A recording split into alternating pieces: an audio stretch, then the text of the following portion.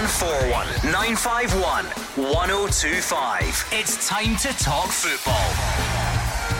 It's Clyde 1 Super Scoreboard.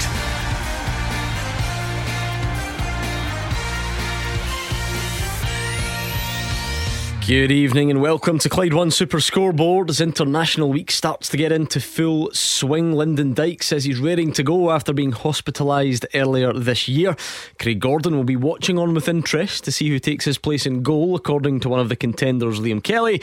And Derek McInnes elsewhere is fed up of officials apologising and wants them to up their VAR game. I'm Gordon Duncan, and joining me tonight you've got Simon Donnelly and Marvin Bartley. Before I look forward, Gordon, I'm going to look back, and I'm going to look back to last Saturday when all the Premier League teams were playing, and I came out of my game, obviously I'm going to have to mention this, that we won. Shock. And then I saw all those games and, you know, saw the highlights at night. Absolutely fantastic for Scottish football. I know there's some VAR stuff that went on, but I really enjoyed everyone playing on the same day. And then, like you said there, Lyndon Dykes, I saw his interview, absolutely delighted for him. I spoke to him when he was in hospital. So good, firstly to see him out and healthy, but also back doing what he loves. You two are officially in Clyde 1 Super Scoreboard limbo. Simon Donnelly, we're probably just slowly getting over the weekend, and then it's international break and we have to wait until Saturday. So you two better be on top of your game tonight, because it's you're right in the middle of it all. Thoroughly looking forward to it. I'm going to mention the Kilmarnock penalty that wasn't given, and the referee that sent my partner here off.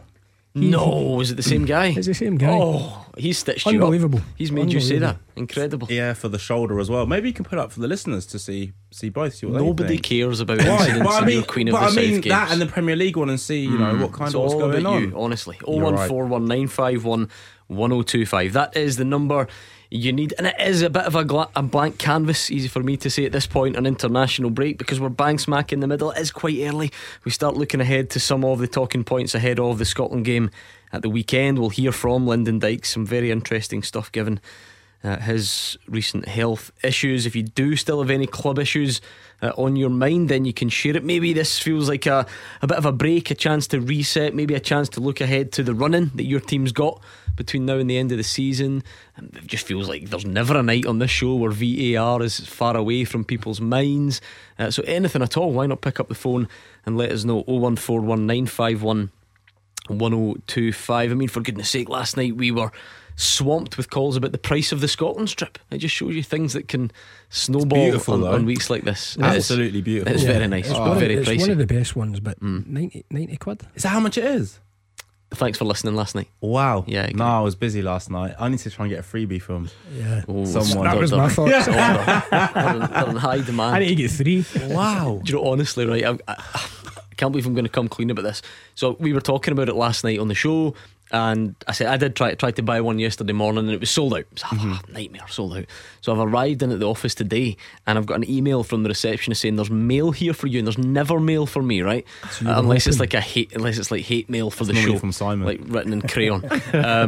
So I go, and it's like the Jiffy bag, and it's unmistakably the same size, shape, weight and everything as a football top, right? And I'm thinking, no way has someone heard my plea and sent one over. My heart rate picked up and I ripped open, and it's not that at all. I mean, it is a football top, but for something entirely different, not even for me. Oh wow. Well, that's what I get for getting my hopes up. But anyway, 0141951 1025. That is the number you need tonight, so come on down.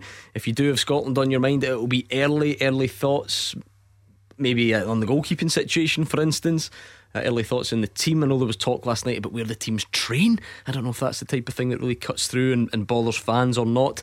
And if you'd rather look back, if you'd rather talk about your club, that is absolutely fine. There's Derek McInnes, actually. He's got some very strong words on referees and VAR and that sort of thing. So what's your thoughts there? Is this maybe a chance for everyone to take stock? Can we put any small improvements in place between now and the league starting back, or is that wishful thinking? Let us know. 0141951 1025 or Twitter at Clyde SSB. I mean, quite right. I mean, Michael Horn, who's a big Accies fan, tweeted me, don't forget the SPFL Trust Trophy final on Sunday. But that's a touchy subject around you, of course. So why isn't you it? mentioned that? Well, he just sent me a tweet and I thought, I bet he did. Let me just read it out. It just landed right in my inbox. But anyway, come on down. Let us know what is on your mind tonight. The floor is yours. I'm expecting maybe something from left field, because that's the way it can work on international break. and it is a few days away, Simon, and it maybe I've always got this feeling that for some people we've not played in a while. Steve Clarke's team have been out of action, so it can be. What was the last game? Was it that Turkey friendly. Yeah. So for some people it's sort of like out of sight, out of mind, and then the closer it gets and you start realising we're going to have a new goalkeeper in, and maybe a new look to some of the team, and then it's the start of a new era, it's the start of a new qualification campaign, and maybe it sort of builds up intensity as the week goes on. Yeah, I'm a wee bit like that, I must admit. You kind of put it on the back burner, with the domestic stuff, and then when it comes round we get the Scotland hat on again. I've got a game myself at the weekend, so I'm wow. So I'm going to miss the Cyprus. Oh, that's right. It's great. It's great to have one of our next week as well. We're called hamstring or something. It's great to have one of our. It's great to have one of our Clyde One Super Scoreboard pundits involved in this Celtic Legends game since Mark Wilson got overlooked. Did he? We were winding him up big time last night. But Simon's playing. I mean, you're old enough to be his. Is that what you're going to say? Don't know. You've got a good few years I'm on him. going to try and borrow Willow's boots. You look after yourself though. Who's it against? Liverpool. Nice. He's man marking Stevie G. Hey, 40,000 at Anfield. Wow, it's a big one. That is. That's going to be embarrassing when they're all skipping by you. I can't wait. I'm going to watch this. I'll pay to watch this. YouTube bank it's on. Have you been in the particular training regime for this? Yeah, in Dubai. Bits and bobs. Bits and bobs. You told me you were out walking this morning. I don't know if that's going to cut it. No, walking football, no. But I've played twice at Anfield in my career, right? The one was 0-0 in the UEFA Cup, we went out and away goals. The other one was Ian Rush's testimonial, and they battered us 6-0. I think this could be worse, this and one. Kenny Dalglish came off the bench that night for Liverpool. So I don't know how this one's going to pan out. You must have some young whippersnappers in your team though, no? I think we've got Ross Wallace, who's I played with him at Burnley. Niall McGinn, who I believe is still playing. Yep, in Ireland. Mikael Lustig, who was at the game last week. He's only 35, so we've got some younger ones. You'll be fine now. Who's the older ones? Yourself, me, and Harold Bratback. Just the two of us. He was an answer on one of the quizzes. I didn't even know who that was. He's in his 50s. Come on, he's even older than one Simon. of the most famous goals for Celtic. Come on, this is pre-Marvin, isn't it? Yeah, 8 years ago. But to get back to the Scotland game, Scotland-Spain next week, that rolls off the tongue. I've been at 2 Spain games over the years. 84, I'm showing my age. I was there when we beat them 3-1. Yep. Mo Johnson, Dalglish. And then I was back, I think 2010, when Spain won 3-2. They were world champions at the time. I think Naismith scored. Yeah. And I took my son to that game. 2 great games. It was close. That was close. It was close. Anyway, right, 01419511025 or Twitter at Clyde SSB. Maybe you've got Scotland on your mind. Maybe international football doesn't float your boat. Maybe you've got something else entirely. So come on, pick up that phone on 01419511025. Paul is first through tonight. Hi Paul, how are you? Very well, thanks Gordon. Hi Simon and hi Marvin. My point is the stories about Abada not being happy. On Saturday, the rumour that I heard was that in the summertime Andy's looking for a centre half, a centre midfielder and a centre forward. So I think he's actually preparing the way for Abada to go to pastures new. And I've heard that Southampton's very nice at this time of the year. So. Well, this did come up last night, Simon, and I guess one for you with your Celtic hat on. Stories that Liel Abada is not going to sign a longer term extension, and therefore Celtic would look to cash in the summer. What did you make of it? Yeah, well, listen, Paul's heard rumours there. I've not heard any of that. I listened to you talking about it last night and Willow talking about it. I think the guys had there was a caller I think on last night, I think it was really harsh regarding Abada. I don't know the situation. What I will say is the guy's 21, he's come in there. I don't have his goal return off my head here, but he's been very impressive in the time he's been at the club. But what I will agree with Paul is I think Ange has showed in the time he's been at Celtic he's always a transfer window ahead, so whatever's happening behind the scenes, he'll have other plans in place. You just only have to look to the 2 recent departures, Giakoumakis and Juranovic. We had replacements lined up and they've come in. Certainly the fullback has come in, and I keep using the word seamlessly. It looks as if Johnson's been there for 4 seasons. So if the kid is moving on, you'd wish him well. and I'd have full confidence in Ange to have some sort of replacement. To answer your question, he's got 27 Celtic 27, goals, I mean, and he's about listen, a 1 in 3 21-year-old, ratio. 27 goals, Roughly and he's 1 had in some 3. And he's a winger. important goals in there Yeah. against Rangers on more than one occasion. So I've got no complaints. The guys did really well at Celtic. He's a different. The 6 or 7 strikers all have different attributes. You're saying of course he plays on the wide. He's different to Maeda. He's different to Jota, and I think that's why these guys have complemented each other so well, because at different scenarios or different situations in other games, they're there for Ange to use. Yeah, it doesn't. Listen, if he is to move on, then kind of so be it. And like Simon said there, Ange is always a step ahead. He'll be prepared for all players, eventually leaving the club. This is football, this is what happens. If Abada thinks it's perfect for him to go and sign for, I think Paul said Southampton there, for benefit his career, then I'm sure Ange will pat him on the back, but then he'll have the next one lined up to come in. And I think, pre-Ange we saw what happens if you're not prepared for players to leave and you're not prepared for transfer windows, unfortunately under Neil Lennon. So as I said, players always move on. It's about the manager and the football club being ready for that to happen. I mean, it does seem, Paul, like we're a long, potentially a couple of months away anyway, and then who knows. But hypothetically, how sad would you see him? How sad would you be to see him go? Sorry, how much is he a player you rate, or is this just another one where it's like Juranovic goes and you're happy with the replacement? Having been old enough to see the breakup with Osborne Lions, I don't think I'll lose too much sleep about any of them wanting to move on. So just. It's easy, I guess. You build that faith, don't you? I guess if Celtic I and remember being on this show, and like Jackie Makis was a favourite with the fans. Juranovic was a favourite with most Celtic fans, I'd imagine, in their time there. But at the time, I knew just from the recruitment before, I knew there'd be people lined up to come in. And as I say, the guy Johnson's came in. I liked Juranovic, but arguably this guy might be better. He's hit the ground running like most of Ange's signings. I think he's been really impressive. Yeah, and he's younger too, isn't he? Yeah. Listen, I don't think you can fault Ange's anything he's done at Celtic Football Club since coming in, and definitely on a transfer front. I mean, with Abada in particular, it's a strange one, isn't it? Because he's clearly contributes in a big way. We always talk about the numbers, and you definitely can't argue with that. There's still that feeling, I guess, for some people, that if Ange Postecoglou had a do or die game tomorrow, he probably wouldn't give him the nod to start. It probably would go to Maeda and Jota. What have you made of him over that time? I think he's been brilliant. I really, really do. And you talk about his age and being 21. He's still in his infancy in terms of his footballing career, and he's a player that's definitely going to get better. There's an awful lot of potential there. And as I said, to be at that age and contribute the goals he has scored, and some of the performances he has put in, it will be a loss to Celtic. There's no two ways about it. If Ange could pick to lose him or keep him, we definitely want to keep him. But as I said, it always happens with players at times. Many different things come up and they might be unhappy and not getting enough football, or might see a bigger opportunity elsewhere. But as I said, Ange won't be caught short. He'll be prepared for this.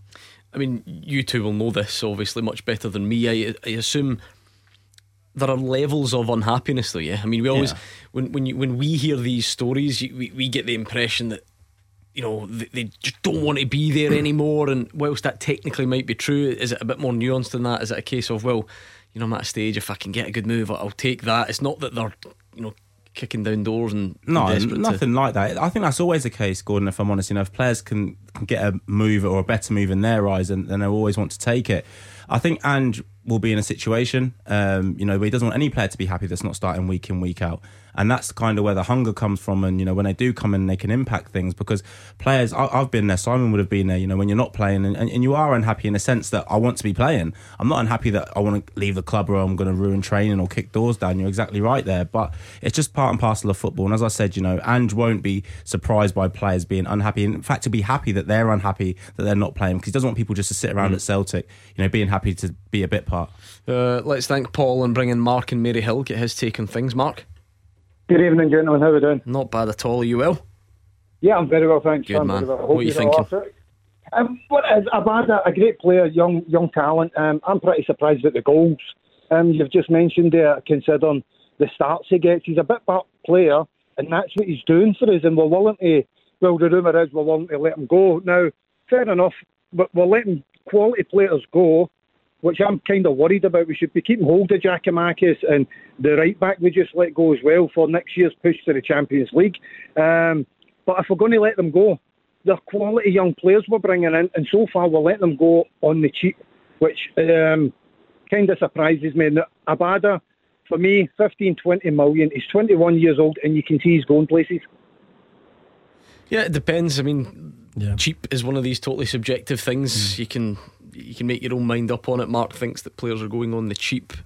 I mean, it does seem like we're too early to be talking about an actual fee. It's just the one that was mentioned yesterday was 10. Yeah.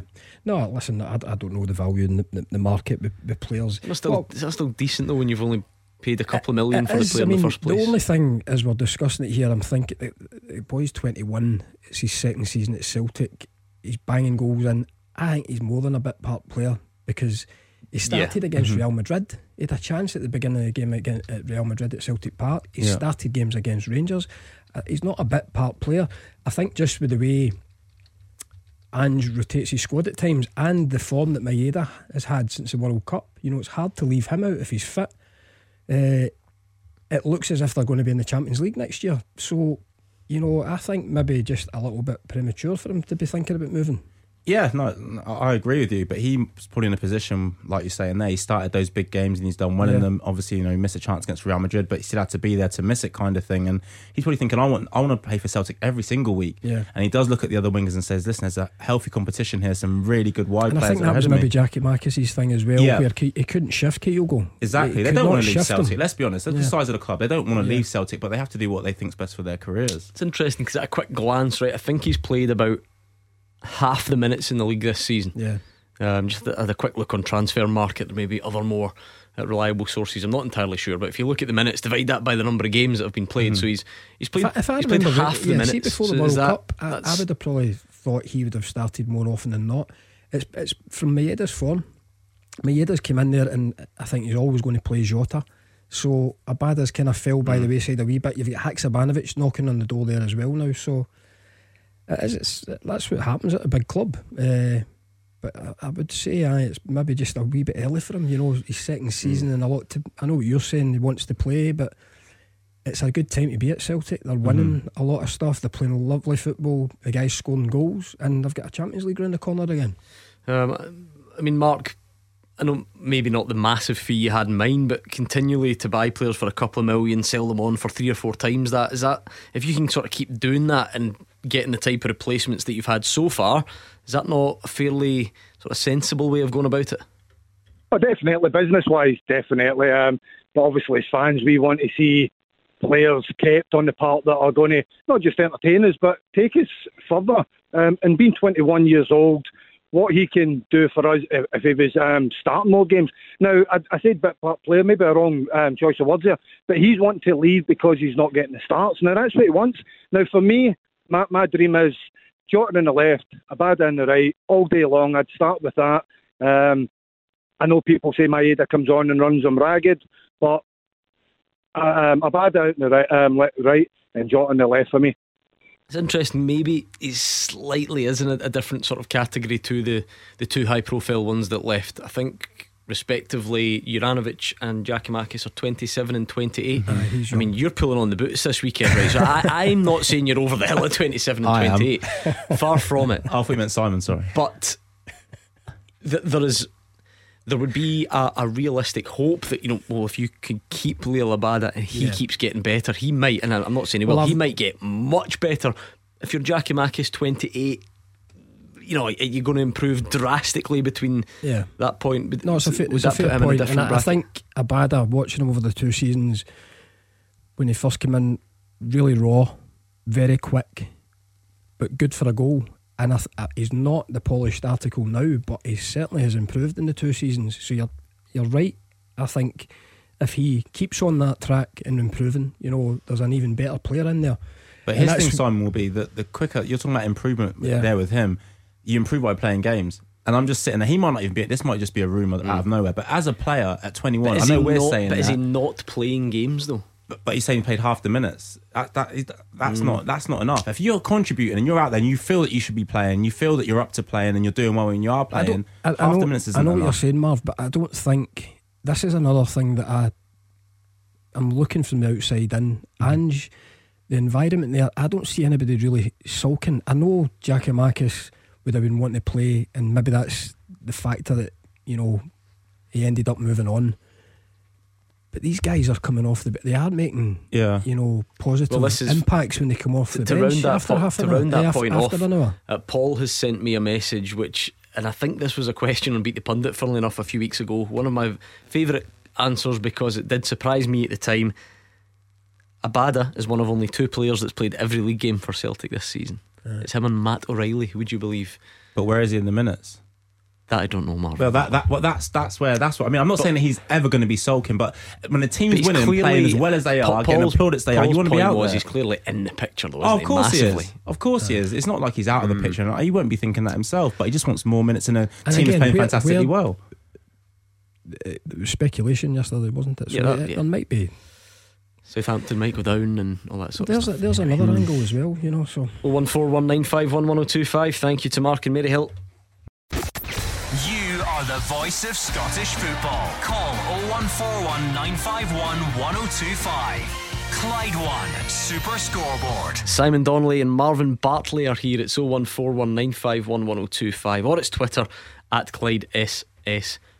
If you want to turn your attentions slowly towards international football, you can do that between now and 8 o'clock. I've just got a funny feeling some of you will like the comments from Derek McInnes on VAR and refereeing, so you can step up to the plate when we play those. And if there's anything else out there, 0141 951 1025. Paul dialed that very number. Take it away, Paul. Hi Gordon, hi Simon, hi Marvin. Hello. It's really my take on the rumours that are starting to surface that Abada wants to leave, or he's not signing his contract extension and that. I like Abada. I like the whole squad, to be honest. I'm happy with the whole squad. The two guys I wasn't too keen on were the guys that got sold in January, and I think they maybe thought they were better than Celtic, and the two of them that shot in the Champions League never done it for me. So I was very vocal about Juranovic. I didn't like him as a defender. He's doing well in Germany attacking. I don't know how he's doing defending wise, but the thing I feel now is when Ange came, he did say he was given interviews and saying if anybody doesn't want to be here, they don't need to be here. I won't try to keep them here. And you do think a wee bit of that to start with. That's maybe just to get the fans inside, but I 100% believe him. I mean, it's quite refreshing. It must be quite refreshing for players as well, that if you don't want to be there, you'll not be there.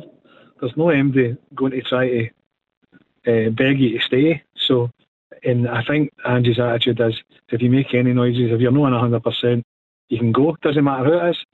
And that's the way I feel about Abada as well. I like him. I think the young guy, his goal ratio and the amount of touches the ball he takes, the goals he scores is unbelievable. But if he wants to go, he can go. Any of them can go, to be honest, because I do think that Ange is that. He's a wise old owl now. I think that he's got the 4 continents. He knows exactly the kind of guys he wants to bring in. So I don't feel it's a worry anymore. Just out of curiosity, you say that's the same for any of them. Any of them can go, sort of thing. Are there none in an irreplaceable category? I'm just curious, because just wondering. None that would really give you sleepless nights if they were on their way. Not now, no. Fair enough. Because I think there's that. I think as well, being a sub at Celtic now is a bit different to being a sub under other managers. But you know that you know the way that he operates, and you can come on and change the game. You can make a big impact in the game. I mean, I know everybody wants minutes, but I think it's a different kettle of fish. But look, I like them all, to be honest. But I don't think any of them are irreplaceable. And I think that's Ange's attitude to it as well. I'm going to phone Paul back. If there's ever a night that Kyogo's rumoured to go, or Callum McGregor, I'm going to see Paul's as relaxed. No, listen, I tend to agree with most of what Paul said there, if not everything. I think you have to put your confidence in the likes of Ange replacing players should he need to. I don't think he tolerates anybody that's maybe going to disrupt the harmony of the unit. And again, what Paul's saying there is well about substitutes. I mean, he changes it on the hour. 3-4 subs most weeks. I think that's partly Ange Postecoglou and that's partly Celtic, but it is also modern football in the five-sub era. Yeah, of course it is, and he utilises it brilliantly, you know. And if the team need a lift, like at the weekend there when they find themselves behind against Hibs, an unusual position for them at home in recent times, he puts the players on. Gets the important second goal. So yeah, everybody will have their favourites, you know, but I don't think, as Paul says, anybody is irreplaceable. Callum McGregor, you could maybe argue with his influence as the captain. One of my favourites just now is Hatate. I think, you know, when he limps off after 15 minutes, there's a wee bit of magic goes out the team because he's been in such good form. But I don't think anybody is irreplaceable. Yeah, no, I agree. I don't think... Well, Callum McGregor, for me, I think as a midfielder is absolutely fantastic. He's probably the only one that I would say maybe a difficulty with Kyogo because of the money you would get for him now. But listen, we're speaking about a young man here who just wants to play football. How many times have we spoken about people before that are just happy to sit around? I know it gives us a talking point, but we always have to be conscious of maybe he just wants to play football. You know, he loves Celtic, he loves being there, he just wants to play for them all the time. And I get it, it's hard when you do sit there and a team is winning and you think, I can contribute to that as well as they're doing, and all the plaudits they're getting. Like I said earlier, I just want to be a part of this. And sometimes it's tougher to sit there and watch a team winning week in, week out than it is when a team's losing. You think, you know what, maybe I'm going to go on and get an equaliser here, because they are playing great football and they feed the wingers constantly. He just wants to be a part of it. That's the other thing as well, though. You go somewhere else, you're not guaranteed. You know what I mean? It's no... I know, but there's no guarantee. There's going to be some sort of, you know, looking at Southampton, for example, a team that's not going to win week in, week out. So if you are on a bench, you know, in the next 2 weeks, you're probably going to start again because they're going to lose a game within that kind of time period. And there won't be one of them that he goes to Ange and says, I demand to play week in, week out. It's just that he probably respects what Ange is doing. He probably respects that the boys are ahead of him at this moment in time and performing when they are playing. So he doesn't have any gripes with that. So what can you do then? The next thing is you look at your own future. Thank you very much to Paul on the line. Let's do one more on this for now. John is also a Celtic fan. What are you thinking, John? Evening, Gordon, Marvin, Simon. Hello. Well, before I make my point about Abada, I think a lot of this is mischief making about Abada with the media. Because over the city, it seems to be the media are like telling guys to sign contracts with Rangers or extensions, etc., whereas they're trying to make sure Abada's going. But I'm, as you know, Gordon, I'm a regular on here, and Simon and you will know, I'm a big fan of Abada. I think he's a better, to me, my personal opinion, he's a better player than Jota, and he's more effective. Right, but that's up for everybody's opinion. But what I've tried to go on here a couple of weeks as well, obviously Ange will have a ready-made replacement if he does go, but to me there's one sitting on the bench now who I think you'll see the best of him next season is Haksabanovic. I think this guy is a tremendous footballer, and I like the way how direct he is, Simon. Obviously you'll see a lot more of him if you're in at Celtic, Simon, but I think this guy is a ready-made replacement, although I know Ange maybe will want to, if Abada does go, he likes to keep numbers, know what I mean? But I think this guy, you'll see the best of this guy next year. And this guy got interviewed the other day as well, talking about the harmony at Celtic Park with the subs. And there was, I think, it was seen on a Twitter post for him after, and it was O and Joe Hart, about how on the continuity of the Celtic players, all the substitutes included. So I think, to me, a lot of this is with the media. Just what you think, guys? I mean, it depends. I mean, John, on a show like this, for instance, Simon Donnelly forms part of the media, and I'm not sure he's trying to drive Liel Abada out. I think it would be far from that. I think if you actually look at the origin of it, it came from direct quotes from the president or owner or something like that of Liel Abada's former club. He was the one that spoke about it, and then it went from there. Then a story appears in the paper. Like, I know fans will always think this. I've yet to understand why that would be a thing, because if he does go, Celtic would get 10 million quid for him. So if for some reason there is someone out there who wants to get rid of Liel Abada on Celtic's behalf, Celtic are going to gain from that. It's not like you get to move him on for nothing. So I don't really get the conspiracy theory on that front. What about the rest of it though? Haksabanovic and so on. Yeah, I think Haksabanovic, I think there's a real player there. I think he has made a real positive impact coming off the bench. He got the start at Tynecastle in the Cup. I thought he had a quiet game, but then I thought back to my day when you were playing and you get your chance and maybe trying a bit hard. He probably needs a run, but then we go back to Ange can't guarantee him a run. But I really feel there is a player in there. I've watched his 2 fine finishes at Celtic Park recently. I watched him right at the beginning. I think when he came off the bench at Dingwall in his debut, I think there is a player there. What I'll say is what I said earlier on, the wide players at Celtic, they all bring something different to the table. They're all different. And where Abada, for me, he sniffs out areas. I mean, look at most of his goals are coming in at that back post. Yeah.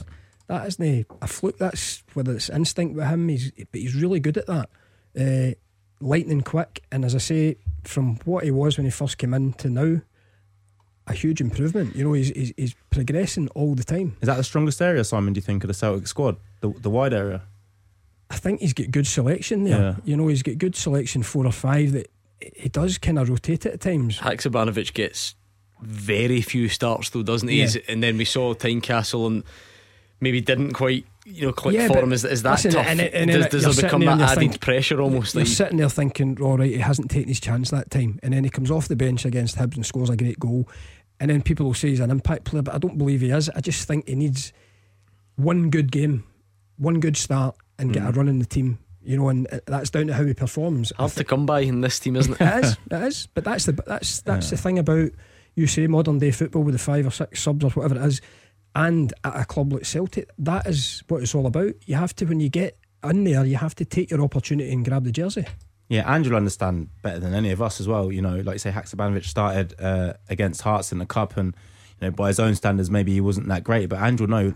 He'll probably look at the previous games. When's the last time he started before that? He'll understand that, and he'll be trying to, like John's saying, maybe to get him ready for next season as well. Thank you to John on 0141 951 1025. Good time to get your calls in.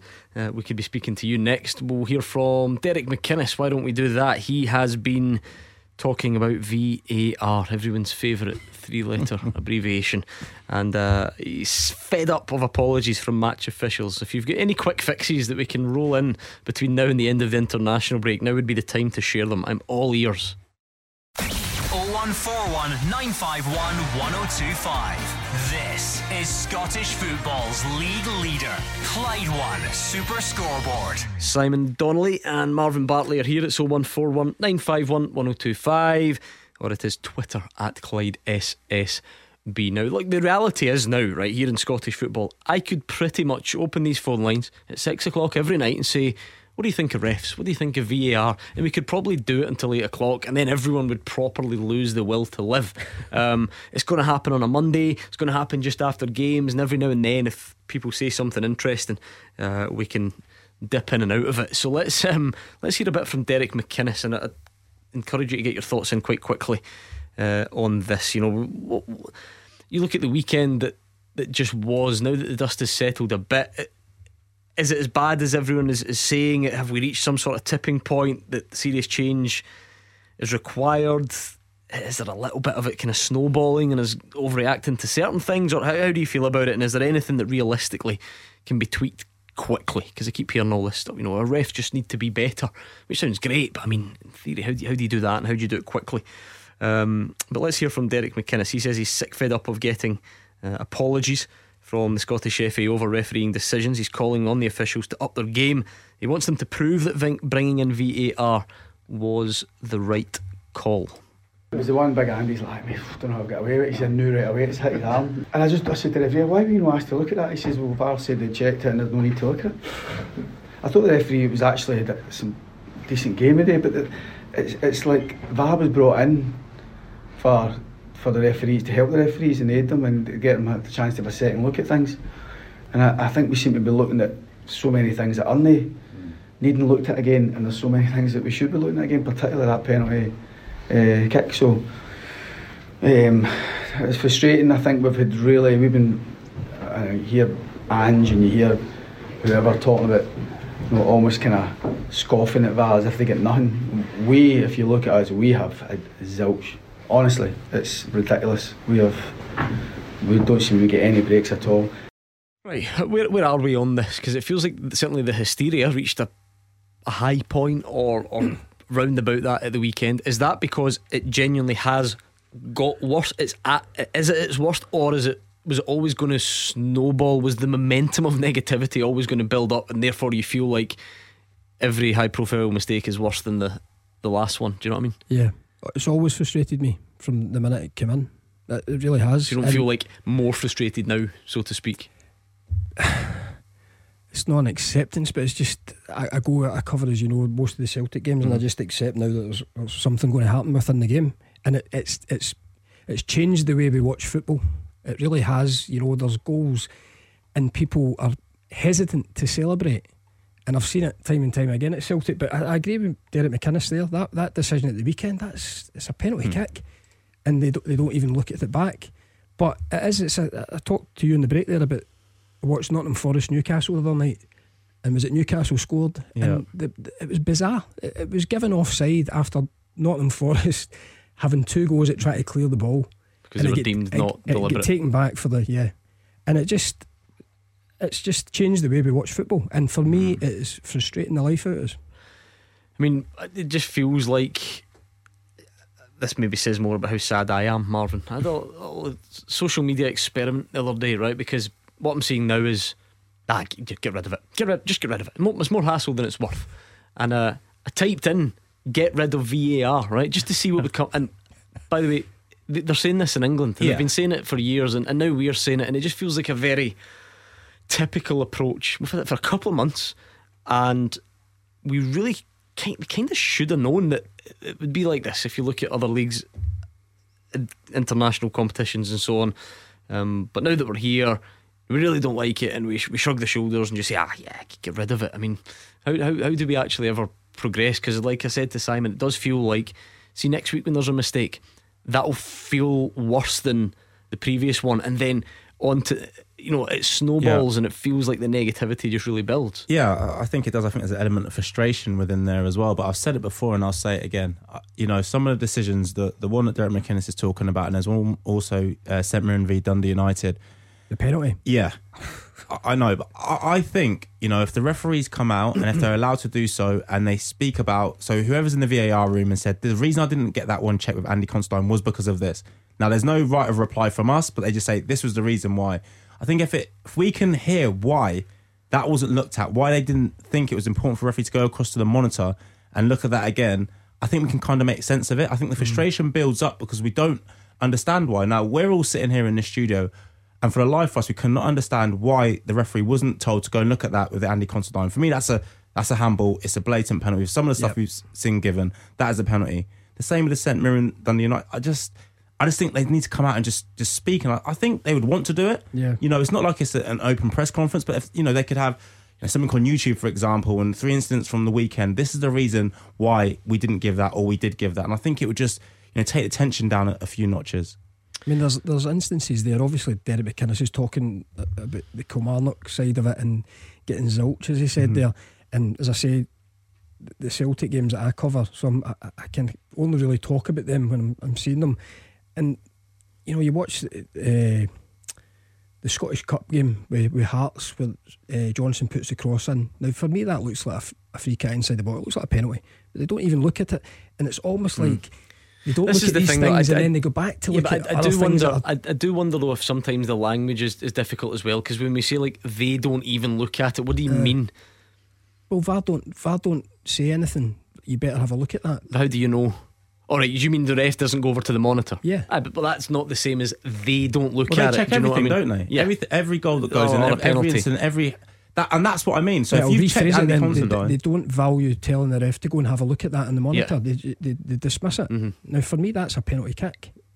For no matter who's playing there, that looks to me, he puts the cross in, he gets taken out. But then they look at other things where I think one of the goals get checked at the weekend. I think Haksabanović's might get it checked, and everybody's scratching their head going, why? But again, you do just check every goal though, don't you? That's the point. It does. It just checks every goal, and then sometimes that'll take a bit longer than others, as you mentioned. That, what was it, the Newcastle one?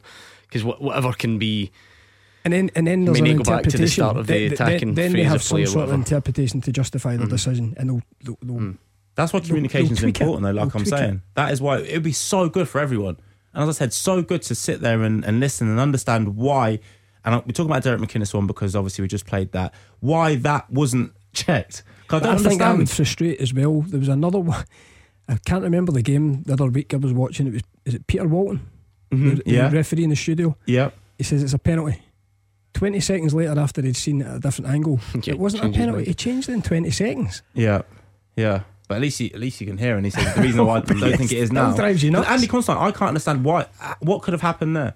Like, unless he says that someone was pushed or something like that, then at least just come out and speak about it. I think particularly on something like that, it would be really important, wouldn't it? Because everyone is just fixated on the handball, and everybody thinks it hits his hand. I mean, how could you not? And it might, and I'm honestly not speaking from any knowledge here, it might genuinely be that the VR is listening to this tonight and going, you lot are all clueless, there was a foul in the build up. Exactly. So I do get that. It would be brilliant for sure, because the referee's right there, by the way. And the fact that the referee didn't blow with it right in front of him also is a little worry, but me and him are pals, so I'm not going to go into that. Paul is in Greenock. What's your thoughts tonight, Paul? Well, it's not that I'm against the VAR. I think that you hear what the referees are saying, and I don't know if any of you guys watched the thing up UEFA referees, guys over the last so many years, referees are discussing different things. You can hear them talking about why they made the decision on a penalty or whatever, and they're discussing between each other. If we could hear all that, in the background, then we maybe understand better why they're giving that decision. I don't know what you think on that one. I mean, obviously, I would love that. I mean, I absolutely love it. Think how good that would be. And it would be great for shows like this and whatever else. For us to hear the referees' conversation, absolutely, like the rugby. Yeah, but to be fair to referees or whatever, it's not like that's commonplace. It's not like they do that in the English Premier League and we just don't, or they do it in the Bundesliga, and we just don't. And that's the way to fix all this. It might be, but sort of globally, I know there is a trial coming in, isn't there, at one of the event, that one of the big tournaments coming up soon. Is it the Club World Cup or something like that? I can't remember. I read it recently. So on one hand, I love it, but this notion that the Scottish FA just needs to introduce that and that will fix our problems is maybe a bit of a delicate one. Yeah, I don't agree. Again, it would be brilliant for us to listen into. I don't think that's the right thing or the right route to go down. Why not? I just don't, because then I think, for example, assistant referee might say something that ends up being proven wrong, and then all of a sudden in the media and on talk shows we're all talking about he's got this wrong, blah blah blah. I think it's just unfair. It's putting added pressure on them, and so already an extremely difficult job, and they've already got the spotlight on them because, as you said, with VAR everybody's looking at the referee. So I don't think having that constant communication we can hear that does lead us on to something that is at least just worth considering, right? That maybe we're verging on a slightly unhealthy obsession. We are with some of the stuff, and look, the irony's not lost on me. I know that then on shows like this people come on and then it all goes round and round, but just take the weekend for example. There was a lot of really big contentious decisions for people to debate, and that's good and that's healthy, and football should do that. Is that a foul? Is it a not? Is it that handball? Is that not? Yet we even want to go as far as to say that, well, I've looked at my TV and I think that Hawkeye got that offside wrong at Fir Park, and then I see articles about wonky lines and all this stuff and things that are just factually incorrect, and it feels like we as a footballing nation are, on one hand, yes, trying to call out the legitimate problems, and that's good, but on the other becoming a bit overly obsessed with things that we don't need to. Yeah, and that's where it gets a little bit unfair and a little bit dangerous, like you said there. People talking about wonky lines and other things that are factually incorrect. This is kind of what we're talking about here is just opinion based, and as to, we've all seen that Andy Considine, again referring back to that one, that's a handball to all of us. So if somebody hasn't given it, then explain to us. So no, I get it. It's difficult as well, because I look at all these incidents in isolation, by the way, because I don't support any of the teams that are involved in them. And that's why, in a way, for me, this is quite refreshing that it's this Andy Considine handball that's driving this, because it takes away the madness that we can get involved in at times in this city. I mean, Paul, Marvin thinks that could be potentially a bit harsh on refs, or maybe people, picking up words that they've said and hanging them out to dry with it. Do you think there's a danger of that?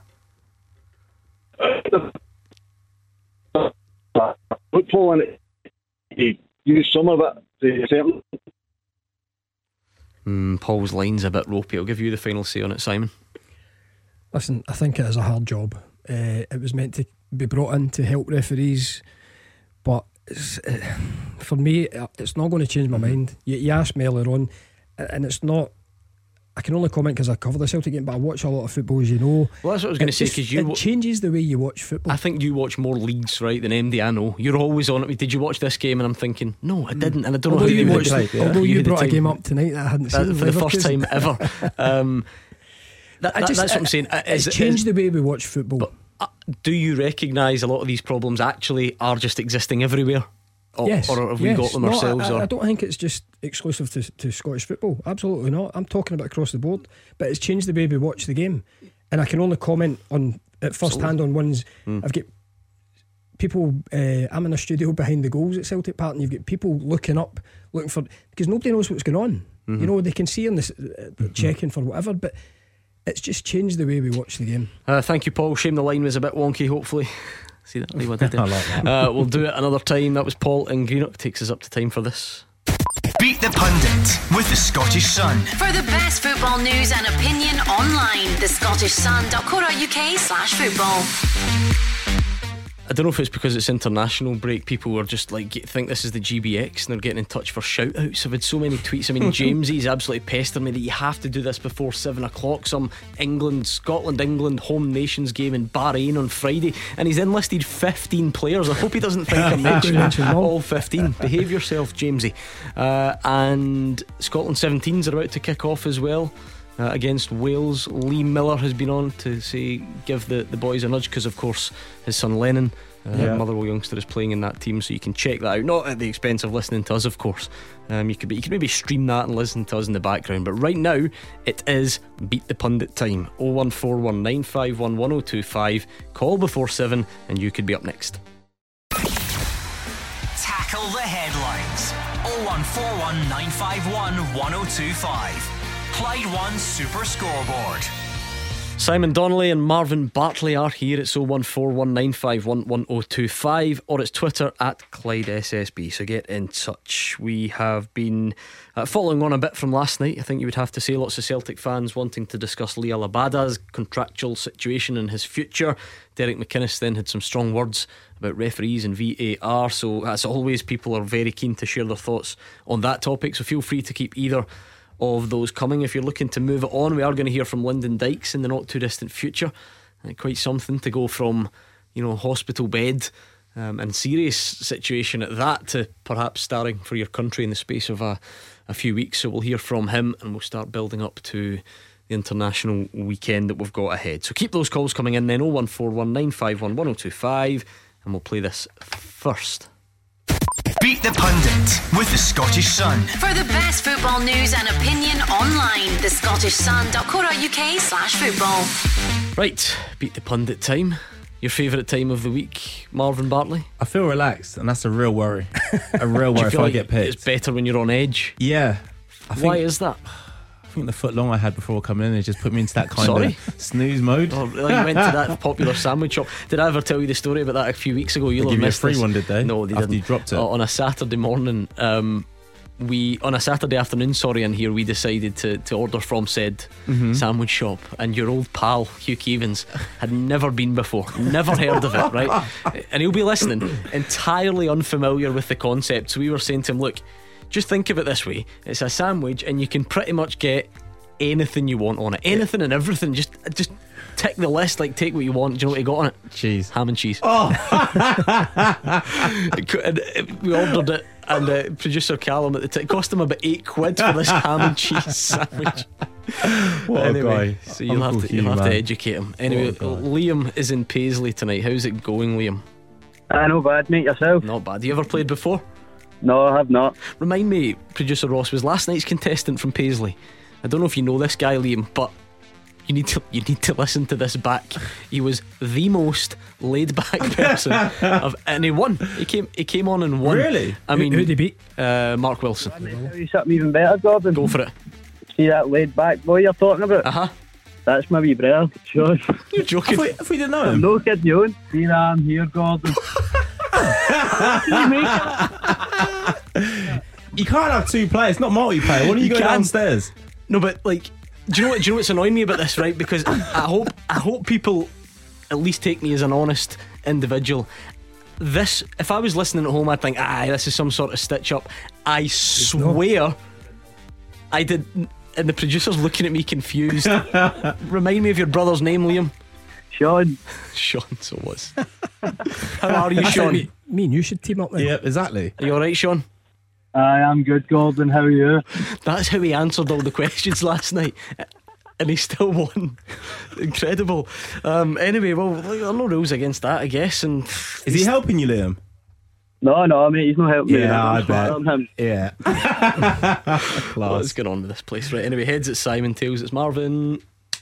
It's tails, it's Marvin up against Liam, Sean, and whoever else is in the back of the car. And whatever it is that they're up to this evening out and about in Paisley. So let's give Marvin some Clyde 2 to listen to, and we'll get the clock ready. I know Sean knows the deal, but Liam, for you, 30 seconds, answer as many as you can and pass if you don't know the answer, okay? Right, top man, your time starts now. Name either Rangers player sent off domestically this season.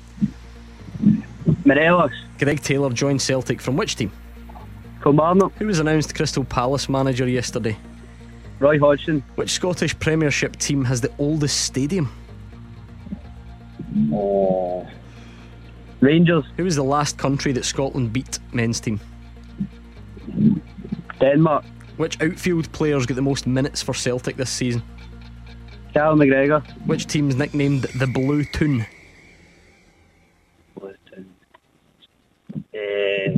Quick. Kelly. Okay, let's bring back Marvin. Are you ready, Marvin? Yeah. Same set of questions. Are they good? I'm telling you. Okay. Ready? Yep. Name either Rangers player to be sent off domestically this season. Lundstrom. Greg Taylor joined Celtic from which team? Kilmarnock. Who was announced as Crystal Palace manager yesterday? Roy Hodgson. Which Scottish Premiership team's got the oldest stadium? Motherwell. Who was the last country Scotland men's team beat? Denmark. Which outfield players got the most minutes for Celtic this season? McGregor. Which team is nicknamed the Blue Toon? Pass. Juan Alegria is on loan from Rangers at which Scottish club? He's on loan at Rangers? On loan from Rangers at which Scottish club? Partick Thistle. Okay. Liam, Sean, how did it go?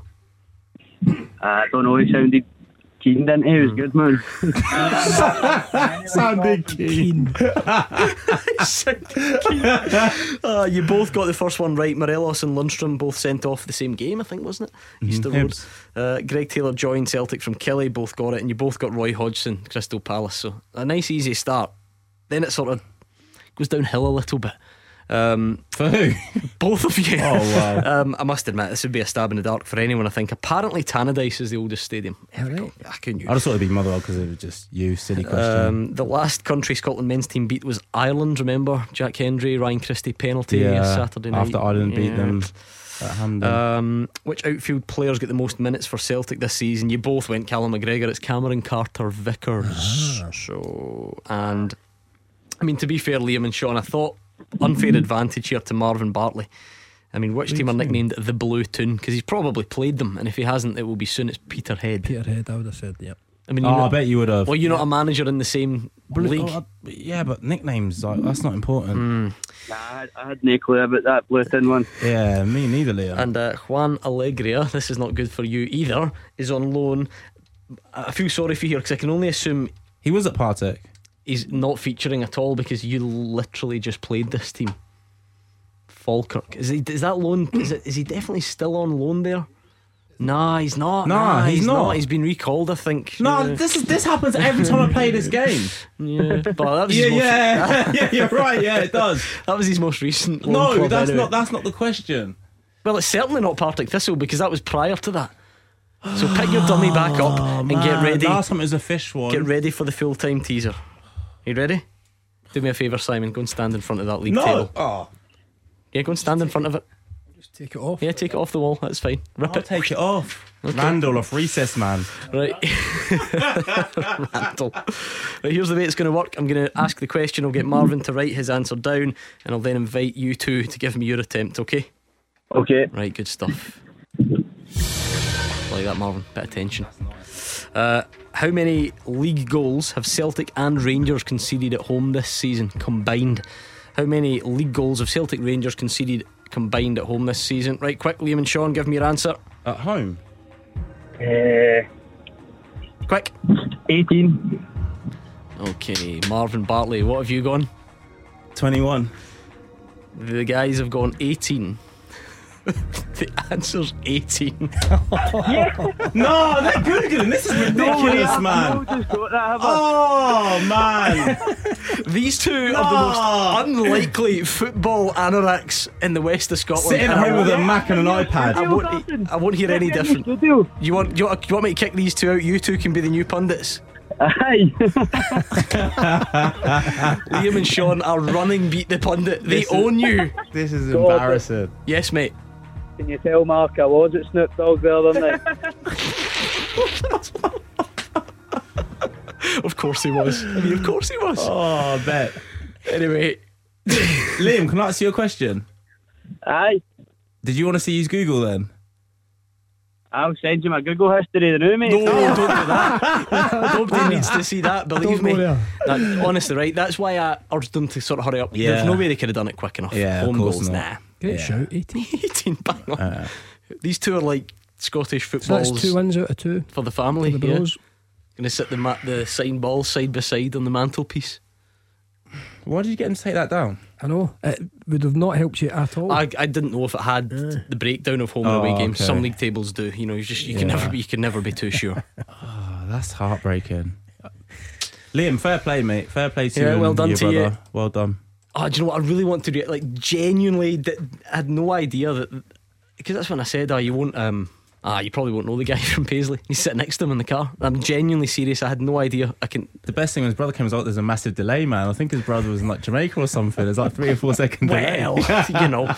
I mean, Brian is sticking up for you, to be fair, that Juan Alegria is no longer at Falkirk. I thought there was something fishy with that question. Oh, fishy. Now you've gone to the last mistake that you made as well, with who's got a fish on there. Marvin. Do you think I write these questions? Oh, the producers, we need to change again. Here's the way to think about this, right? Do you set out your own cones at training? Of course you don't. You get do. someone I'm who does that hands-on. running about for you. That's listen, this is second Did time. you win last week? Are you in a slump? Nah, he wins quite a lot. Yeah, I win quite a lot, week? except for when he messed the questions up. Sandra says, I swear I only listen for Beat the Pundit, especially when Big Marv loses. My mum's called Sandra. There It's we probably go. her. It's No? I'm thinking no, to be honest. Okay. No. Especially when he loses. Wow. The Paisley brothers, I need to know more about those two. No, you don't. You should have heard last night, honestly. Really? That exact same tone, pace, Oh, man. accusations about what he's been up to, like and just stayed there, never changed, and just how have they got just 3 won 2 days in a row? That's brilliant, man. Honestly, to get 18 as well, bang on, that's fantastic. Of course they did, though. You know what I mean? Like, just sums it up. Yeah, of course they did. Oh, of course Good guys. they did. Brilliant. Yeah, I'm happy for them. Absolutely delighted. Just give them one ball to share, to be honest. Just cut it in half. Yeah, exactly. Yeah, why not? Credit crunch. Right, 01419511025. Get your calls into us, please. Brian is on the line. How are you, Brian? Not bad yourself. Yeah, not bad, Brian. What's your point tonight? Hi Simon, hi Marvin. Brian. My point is, it's a VAR. Now, I heard, I don't know if it's Simon or Marvin is saying they were checking the Haksabanovic goal. Yep. I think the reason they check every single goal is there could be a player standing offside position, blocking the sight of the ball to the goalkeeper. So they've got to check to see if that's the case. That's why they check all these goals. Under my impression, anyway.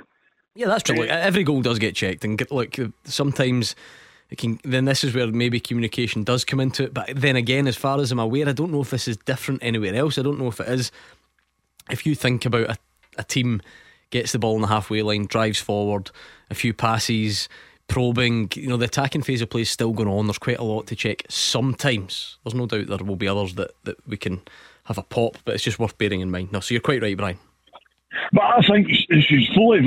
If you ever watched a basketball game, yes, on the telly, right, they tell you exactly what they're investigating while they're at the side of the pitch. The guy goes over to look at the monitor. He explains why he's looking at the monitor, and he explains his decision where everybody in the stadium can hear what he's saying. Then everybody would understand why they're checking these things. It works in basketball. It's the other player stop. The referee goes over to look at his wee monitor. He's on the microphone. Everybody can hear what he's saying. And I think that would be a better idea to bring in maybe a wee guy in a wee with a microphone in the stadium just explaining to everybody what they're checking. Yeah, I mean, Marvin, what we get just now is it should be, and there's a logistical challenge for certain grounds because we don't always have big screens, and therefore it might fall on advertising boards, LED ones, or it might fall on stadium announcer, and they just give the basic, checking possible handball, possible penalty, stuff like that. So Brian clearly wants it a lot of steps further on than that, an actual explanation. Brian must be big into his basketball. Is that? But the thing is, Gordon, a lot of people who speak about VAR and complain about it is the length it takes. So if you start wanting explanations as well, it's going to take even longer. I think we have to understand. But you're not just be kind of doing it in real time, like describing what you're seeing, no?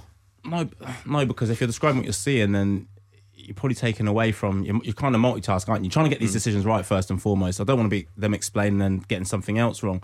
It's as difficult enough as it is for the referees. I think we have to get used to it in football. That this is what it's going to be going forward, and it will get better. There's going to be teething problems. It's the first season we've had it in Scotland. Things will get better with it. I just don't think you can ask the referees to also be, describing what they are seeing on the screen. So I feel like on one hand, Simon, that all sounds great, and like I said, I'd love that here. Let's be honest, I'd absolutely love it. But on the rugby, and on the other, I'd feel more sort of keen for it, or not more keen for it, but more like we needed it if that's what other leagues were doing. I'm not saying you just copy everyone else, but it just feels like football as a whole, IFAB, whoever it may be, at the start of all this, just sort of, we're lumped now with VAR, and you're kind of going to have to deal with it, to take the rough with the smooth on it. If everybody else was miking up the refs, and like I say, I know there is a trial ongoing, if everyone else was doing that, you'd think, right, well, that's the thing we need to fix it. Where now it feels like we are stretching for all these solutions, and actually we'll be coming up with things that other leagues don't even do. So interesting. But if it happens, it happens. I think maybe further down the line, they're going to experiment at this tournament, as you're saying. I think it was a year-long trial actually, so and maybe, it started maybe at the Club World line, Cup. it will be. I understand what Brian's saying, because as I said earlier on, there is a lot of confusion inside stadiums. As a spectator sport, folk it's taking the spontaneity away from celebrating goals, and there is a bit of confusion there. So that would certainly help that, but I think that's still a wee while away. Yeah, I mean, I don't go to many English Premier League games, if any. Actually, I'm always in here, but I assume it's just the same, isn't it? It just pops up on the screen. So this would be the problem. We should have known this. And this is why for many people, England still has problems with the screens. They still have problems with people complaining about stuff, Gordon. So even down there, with all the money that they have, and the full-time referees and full-time assistant referees, they still have problems with it. It's not exclusive to. It's not. But it's just easy to kind of beat the referees and the officials up here with that stick. And they're part-time, by the way. Although to be fair, then Edouard says we need to stop this narrative of blaming VAR. When will we learn it's the refs that are the problem? VAR's shown how incompetent they are. Take it away, we'll go back to mediocrity. David says VAR works majority of the time. It's been proven across the globe. What it's done in Scotland is show refs not good enough and a very poor standard all over.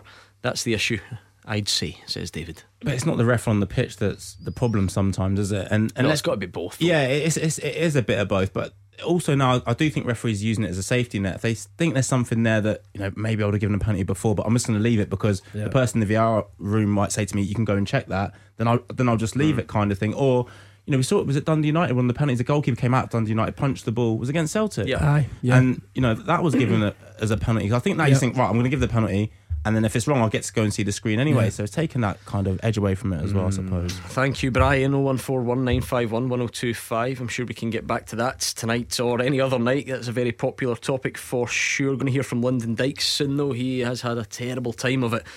Quite an interesting and important story to tell. We'll hear from him next. Taking your calls on Scottish football.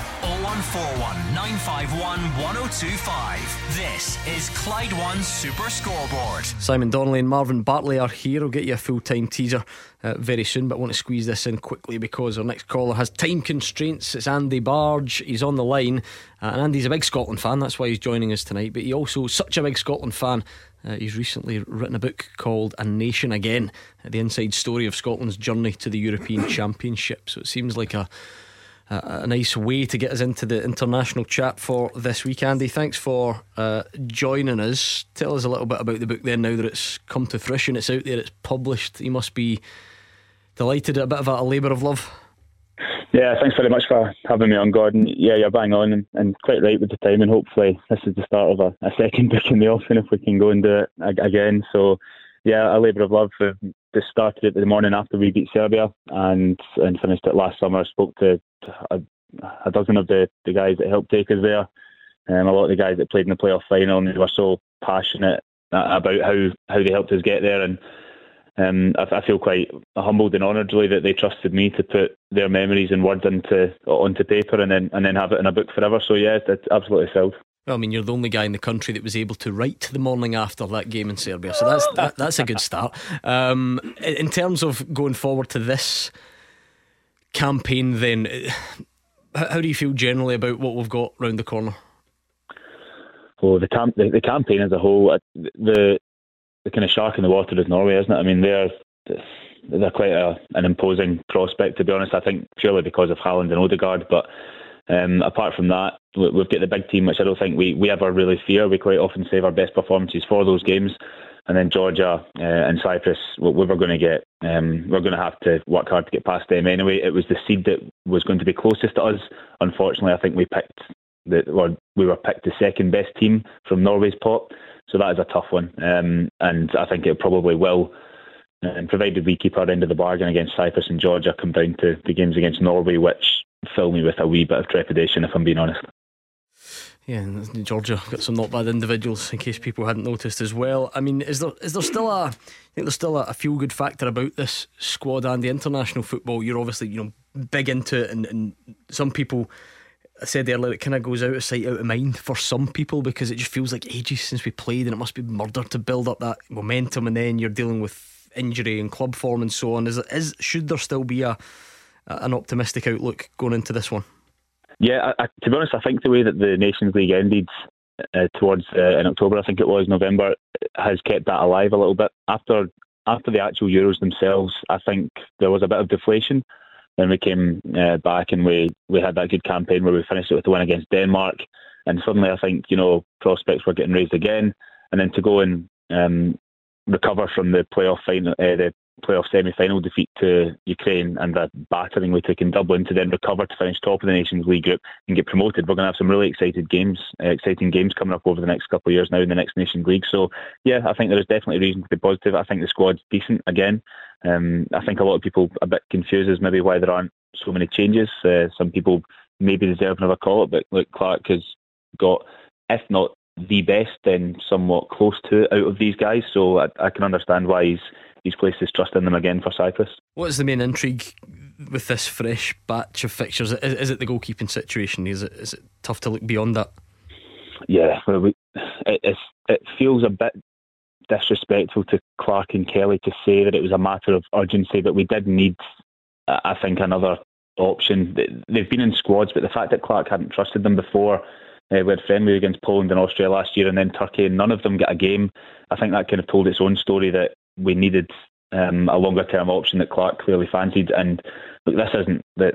I know that Gunn has bided his time here, but it's not like Gunn is suddenly discovered that he's got a Scottish gran. He's the son of a Scotland international, so he's got to have blue blood flowing through him in there somewhere. I know that he took his time to think about it, but personally I don't doubt him, and I've got no issue with him deciding now's the time, and especially at a moment when we needed it, with Craig Gordon not just coming to the end of his career but badly injured as well. And will he get the nod?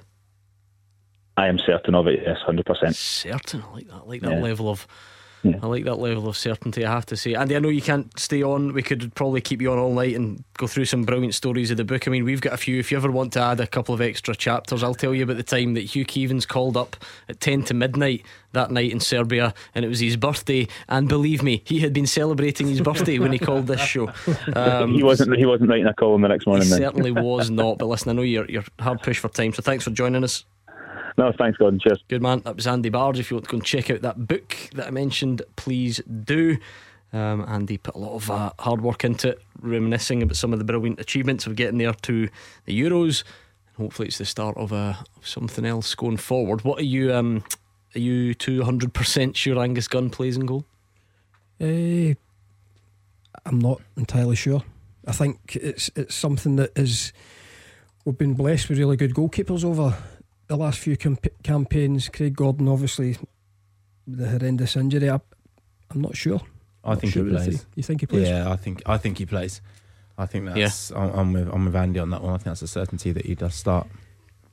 Great opportunity for somebody because, as I say, it's been so dominant with Craig Gordon, Davy Marshall in recent times. The level that he's playing at is the Championship versus Scottish Premiership's always a contentious debate because there's a lot, there's a variance within the Championship for a start, and then what makes you so sure? I just think, when you go to that kind of trouble to bring somebody into a squad, I'd say trouble, that's probably the wrong word, but you go out there and obviously they've asked him before and it seems that he turned it down, and now this time he's agreed to it.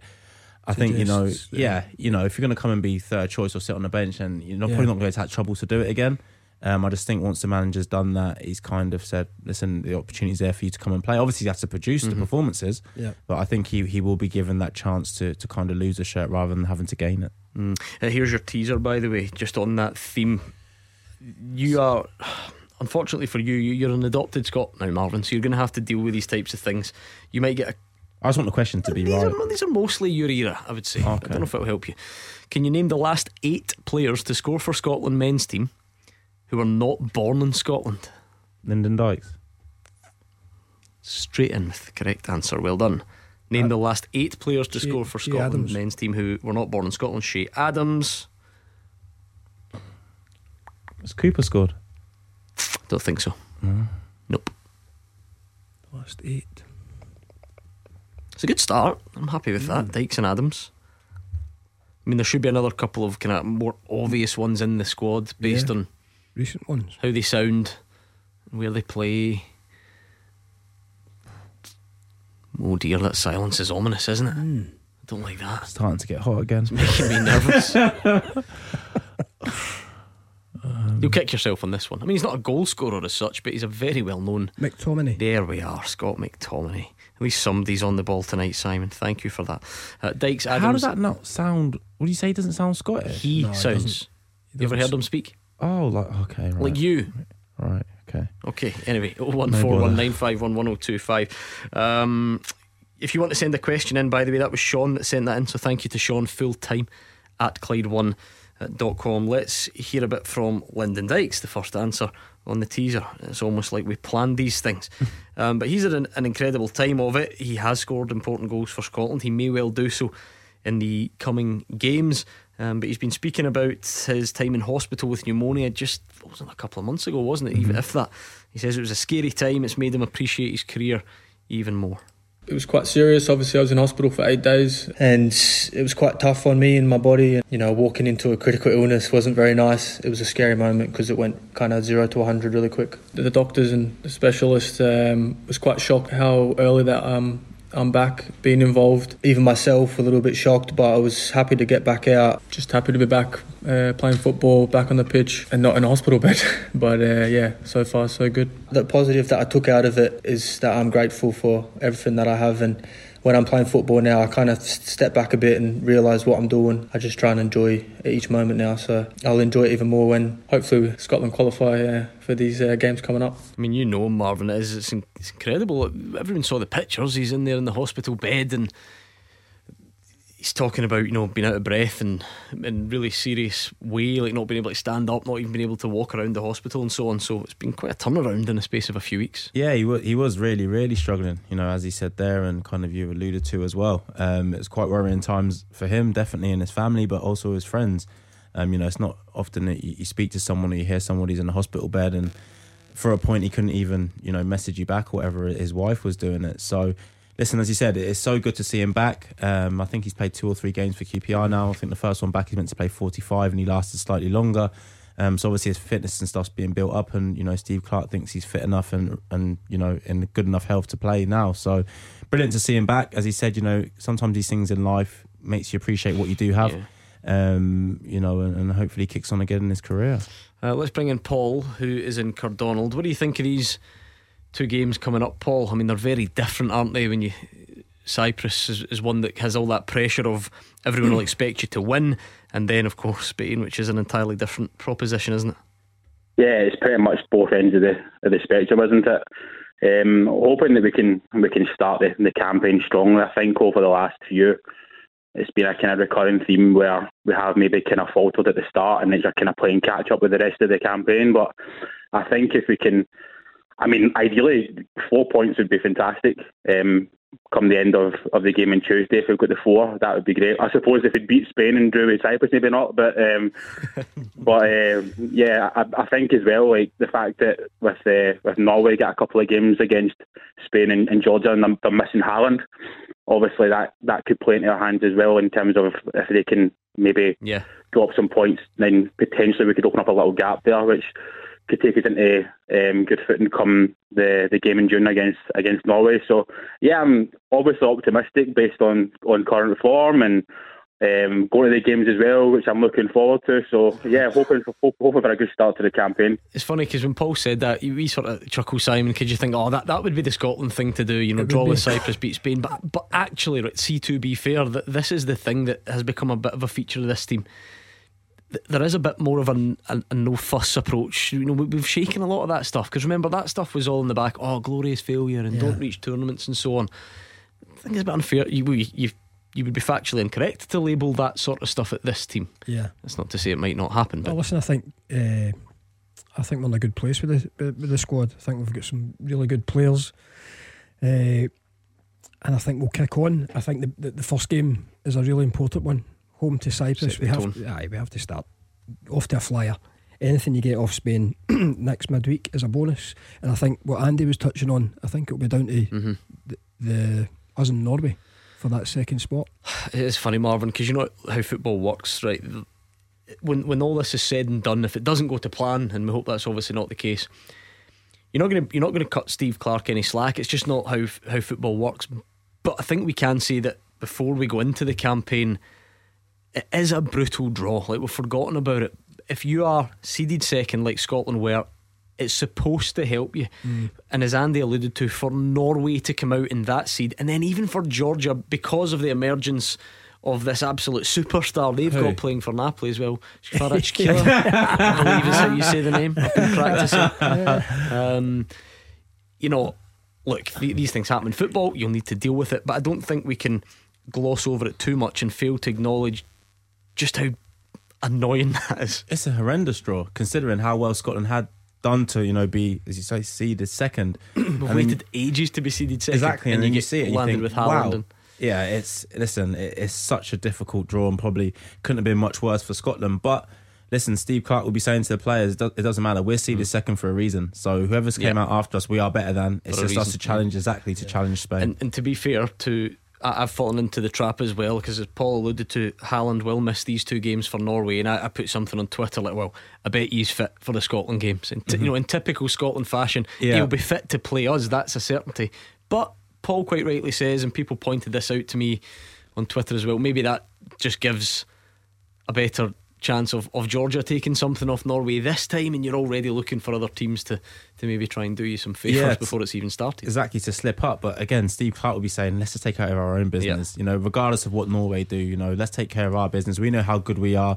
We know the togetherness that we do have and the good players we do have. And we just need to go out, like you said, first and foremost beat Cyprus, and then we'll deal with the Spain game after that. 2 home games to start. It's a good rocking start as well, by the way. You go and win the first game and take the momentum into the second game against Spain. You never know. Yeah, it's interesting because I'm sure I read today it is pretty much sold out at the weekend. And back to that out of sight, out of mind thing I said, and I know that international football doesn't float everyone's boat, but believe me, there was a time not that long ago where we are not selling out a home qualifier against Cyprus. Not even close. Don't get me wrong, Saturday afternoon helps, I'm sure. But there's obviously still a momentum there, although it had to be put in the sort of back burner. I'm sure we'll carry this on for the next few days, Paul. It's the main issue goalkeeper wise. Are you bothered about Angus Gunn's call up? Do you think he'll play? I think he's a cert, to be honest with you. I can't see him joining the squad without some form of assurances that he's maybe going to be the main man. So I'd be really surprised if there was anyone else in goal other than Angus Gunn on Saturday. Interesting, because I get that. I get the logic about assurances. There's something that also just does that strike you as Steve Clarke's style? No, it's a tough one, I'm isn't not it? saying. I just think it's so difficult if you go out and chase a goalkeeper that hasn't been in the squad before and they need to switch, what country they're going to play for. Would you go to all that trouble if they're not going to play? Wasn't going to start. Yeah, if they're not going to play. It probably would suggest that that's the case. I would think. And it is a bit of a kind of clean slate with the goalkeepers, so this is maybe the opportunity to bring them in. Well, Paul, enjoy the game. I know you're going along at the weekend. That was Paul and Cardonald. Thank you for taking the time. Is that the 5th Paul on the show today? There's been a few Pauls tonight, yeah. I feel like I'm in the Truman Show. It might well be, I don't know. 4, is it? It's 4 Pauls. 4 Pauls, brilliant. Well, you'll all sleep well tonight knowing that. Can you name the last 8 Scotland goal scorers not born in Scotland for the men's team? Dykes, Adams, McTominay. How far are we going back here? We're actually not having to go back that far. Not far. Who are you going to say? Were there some from your time? Goff? Nah, nowhere near it. Time wise. Nah, I mean that's why I don't feel so bad giving you this question, because you have absolutely heard and seen all these players, Marvin. Right, I'll give you more thinking time, okay, and we'll get the rest of the answers next, if we can. Number 1 for football in Glasgow and the West. 0141 951 1025. Clyde 1 Super Scoreboard. Marvin Bartley and Simon Donnelly are here. They're into the final part of tonight's Clyde 1 Super Scoreboard, which means they're trying to tackle tonight's full-time teaser. Thank you to Sean for sending it, who wants the last 8 Scotland goal scorers for the men's team who were not born in Scotland. So you've gone for the memorable ones recently: Dykes, Shea Adams, Scott McTominay, Hanley. Nah, Dumfries, I think he's born. I think that's close to the along. Anya? What? This always happens to me. What? You're looking at me. I played for West Brom. Winger. Yes. By the way, you're better at this than I thought. Burke. No. Burke, no. I actually thought it may be him, but he was born in Kirkcaldy. Oliver Burke. Who are you talking about? Man, he might still be there now. I think he might be. Right winger, he was stock. Phillips. Phillips. Yeah. Matt Phillips. Well done. Very well done. Very well done. Okay, I'll give you some more thinking time, and you can get back to me. We are on Twitter as well. We're at Clyde SSB. You can see Matthew chucking some answers in there that you still need to get. Have you got his name? Yeah. Chris Martin. No. Yes. He was at Derby. I remember there was a big thing, wasn't he, when he started playing for Scotland? Chris Martin. There was a big story about Chris Martin, it. one of them. Yeah. Well done. Well done. Alright, so what you got? That's all I got. Is it 3 to get or something? 3 That's to not get. bad. You're doing not too badly. So I might join in. Doing not too badly at all. I actually thought you had the weekend off, but I realise it's Friday night football for you this weekend. Yeah, Friday night under the lights. Through the FC capital. Edinburgh. You still got contacts in the capital, having spent some of your playing career there. I run that city. Yeah, nah. Big game. Treat the Queen of the South players to a night out in the capital if they win. I can't afford that. New wages, mate. Nah, we're gonna. Could be a good game though, Gordon. You should have came, mate. You'll be working. Yeah. Otherwise, I would have been I'll there. FaceTime you. Good win though last week against Falkirk. It was, especially after you telling me that. I heard you weren't fancied. We lose. Yeah, exactly. You were getting tipped elsewhere. Yeah, how dare they? That was really good win against a good team. To be fair, I went to watch them on Monday night against Ayr, so obviously they got through to semi-final of the cup. But no, listen, we always fancied the players, and they did really well. So it's all down to them. It's easy standing on the side shouting, isn't it? It's out there running around and but they're obviously just focused on the Scottish Cup. Who? Falkirk. No, they should be focused on the league. That's important, getting promoted. Do you think surely they weren't distracted or anything? No, he made 3 subs at half time. By the way, he wasn't happy. Spoke to him after. He wasn't too happy at all. I think on the back of performing so well on the Monday, maybe he thought they took their eye off it, and he wasn't happy. So no, listen, full credit to my players. I'm hard enough on them as it is. They were brilliant. They were. Yeah, good on you. So they've got a little bit of lower league football this weekend. It's Championship tends to be Friday night. So in fact, most of them are Friday night, leaving Scotland to get the main billing, if you like, on Saturday, 2 o'clock kick-off. A nice change for us. We actually get to come on air on a Saturday afternoon for a Scotland game. Don't think we've had the chance to do that. Do you get the feeling, Simon, just to combine a couple of thoughts before we leave, like this international break, like the end of this, almost signals that you're on the running then when it comes to domestic stuff. I know in Scotland we've got the split which sort of focuses that, that you've then got 5 games to go, but I would imagine if you're a player out there and you're not on international duty, or even if you are, once that's done, then you know it's that sort of single track to the end of the season to try and achieve whatever it is your team's aiming for. Definitely.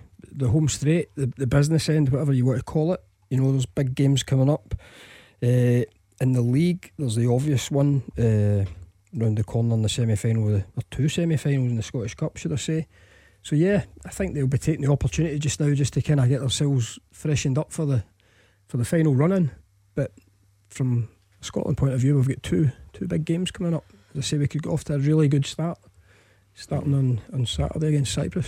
And it's an interesting time for it because with the, let's be honest, every domestic manager is just watching, fingers crossed, that the players all come back fit and ready to go. Like, I know that we don't have as close a title race really as other leagues. It probably is going to end up at Celtic's title come the end of the season, but there is still the cup, as Simon says, and you just wonder what knock-on effects any international injuries either way could have, not just on those two, but obviously that's just what takes the focus at this time. Yeah, no, there'd be a massive worry from those managers, definitely. For your players going international duty, firstly you're proud, but then secondly you're thinking, and they will be watching the game saying, just come back fit, please, because it doesn't take a lot, Gordon, to swing it in somebody else's favour, the semi-final or the league or whatever else. If you get a few injuries that to key players, it makes things a lot more difficult. And like we were saying about the two Japanese players who weren't called up, it's almost one of those now. Andrew will be delighted with that. After, and then he came off at the weekend after 15. So then you're thinking, if he was going to, it looks like a little strain. If he was going to do it, it's now's the right time. Gives him a bit of time to get back. Yeah, exactly. Funnily enough, amid all the contract talk, I think I did see a report about Abada as well. Away in international duty. Oh, away in international I think duty. There was. Right, okay. No, an injury or something in training, I'm sure. Right. So that's where because I know international. It's always a concern. Yeah, massive worry. I know it doesn't float everyone's boat. I always say that international football, and if that's the case, you're just raging if one of your players doesn't. But like we've seen it work. Look, I'm not trying to suggest this break is as important as a World Cup, right? Clearly not. But we've spent the last few months talking about the apparent impact the World Cup had on Dyson Maeda and Aaron Moy. So you never know. Someone goes away, has a brilliant international break, comes back and gives you at your club the form of his life between now and the end of the season. Yeah, exactly. But the flip side of that is Michael Beale thinking, this international break, I can get the players on the grass, the ones who aren't going on the international break. So when you are a new manager and trying to bed your ideas in, the more players missing out for him probably would have been the better. But like you said, listen, players going out there and having a good international break, it definitely helps when they come back to their club team. With someone like Greg Taylor, there's obviously a situation there that Celtic want to manage because Callum McGregor's away, he plays loads. Anthony Ralston's now been added. He's been called up, but obviously Celtic and Scotland between them feel that that's not something they can do with Greg Taylor at the moment. Yeah, I think there obviously is an underlying issue with Greg, whether he's not quite 100%. And then you look at the guys that are in front of him as well. So maybe there's been a discussion there. Look, if he's not going to be getting game time or considered, I think that's the key part, be doing Simon, with staying here and working on whatever problem he's got. Yeah, I think if he'd have been a starter for Scotland, then I think he would have gone. But like you said there, if he's not going to... By the way, he's had a great season, but unfortunately for him, he's got the likes of the two guys, two world-class players in front of him. It's so unfortunate. Again, we'll definitely get stuck into the nitty-gritty of this in the next couple of days, because it's the Wednesday. We're a bit far off from the fixture. I just wonder, because with the last time we speak to you two, you see any, not curveballs as such, but maybe time you see Lewis Ferguson from the start, something along those lines. Listen, he's doing really well at Bologna. He really is. In place of who though? Well, because McGregor's playing. McGregor's going to play. McGinn's going to play. McTominay's going to play, surely. Maybe. I think he's class. Maybe. That could be one though. Yeah. And then I think for the Cyprus game, I think the two boys start. I know Dykes has been through the mill health wise, but I think Dykes and Adams up top for the Cyprus game. Get off to a start, off to a winning start, and then go from there. 3 at the back maybe. Right, okay, let's round off this teaser. We're looking for the last 8 men to score for the Scotland national team who are not born in Scotland. You've given me Chris Martin, Lyndon Dykes, Shea Adams, Scott McTominay, Matt Phillips, Jacob Brown. No, he's not scored yet. No, he's not scored yet, I'm afraid. Simon's mic's off, I think. He's not saying anything. I'm toiling. Are they current squad? There's one who scored in the Premiership. No, there's one who scored in the Scottish Premiership just at the weekend. You just didn't know that he wasn't born here.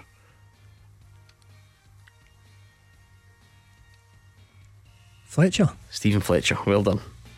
Where's he born? England, I think. Was he?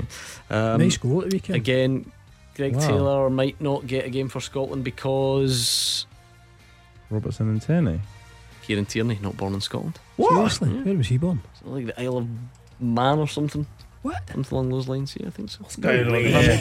Make that up. No, according to this list, yes, Isle of Man. Yeah, he was indeed. Right. And your last one. Clue. Quickly. Plays for Newcastle. Matt Ritchie. Fraser. There we go. I think it was a couple of weeks. Turn his mic off. I think it was a couple of weeks between him and Akechi Anya, so I'll maybe just give you that. It's one of those two. Right, thank you. We're back tomorrow with Mark Wilson and Gordon DL.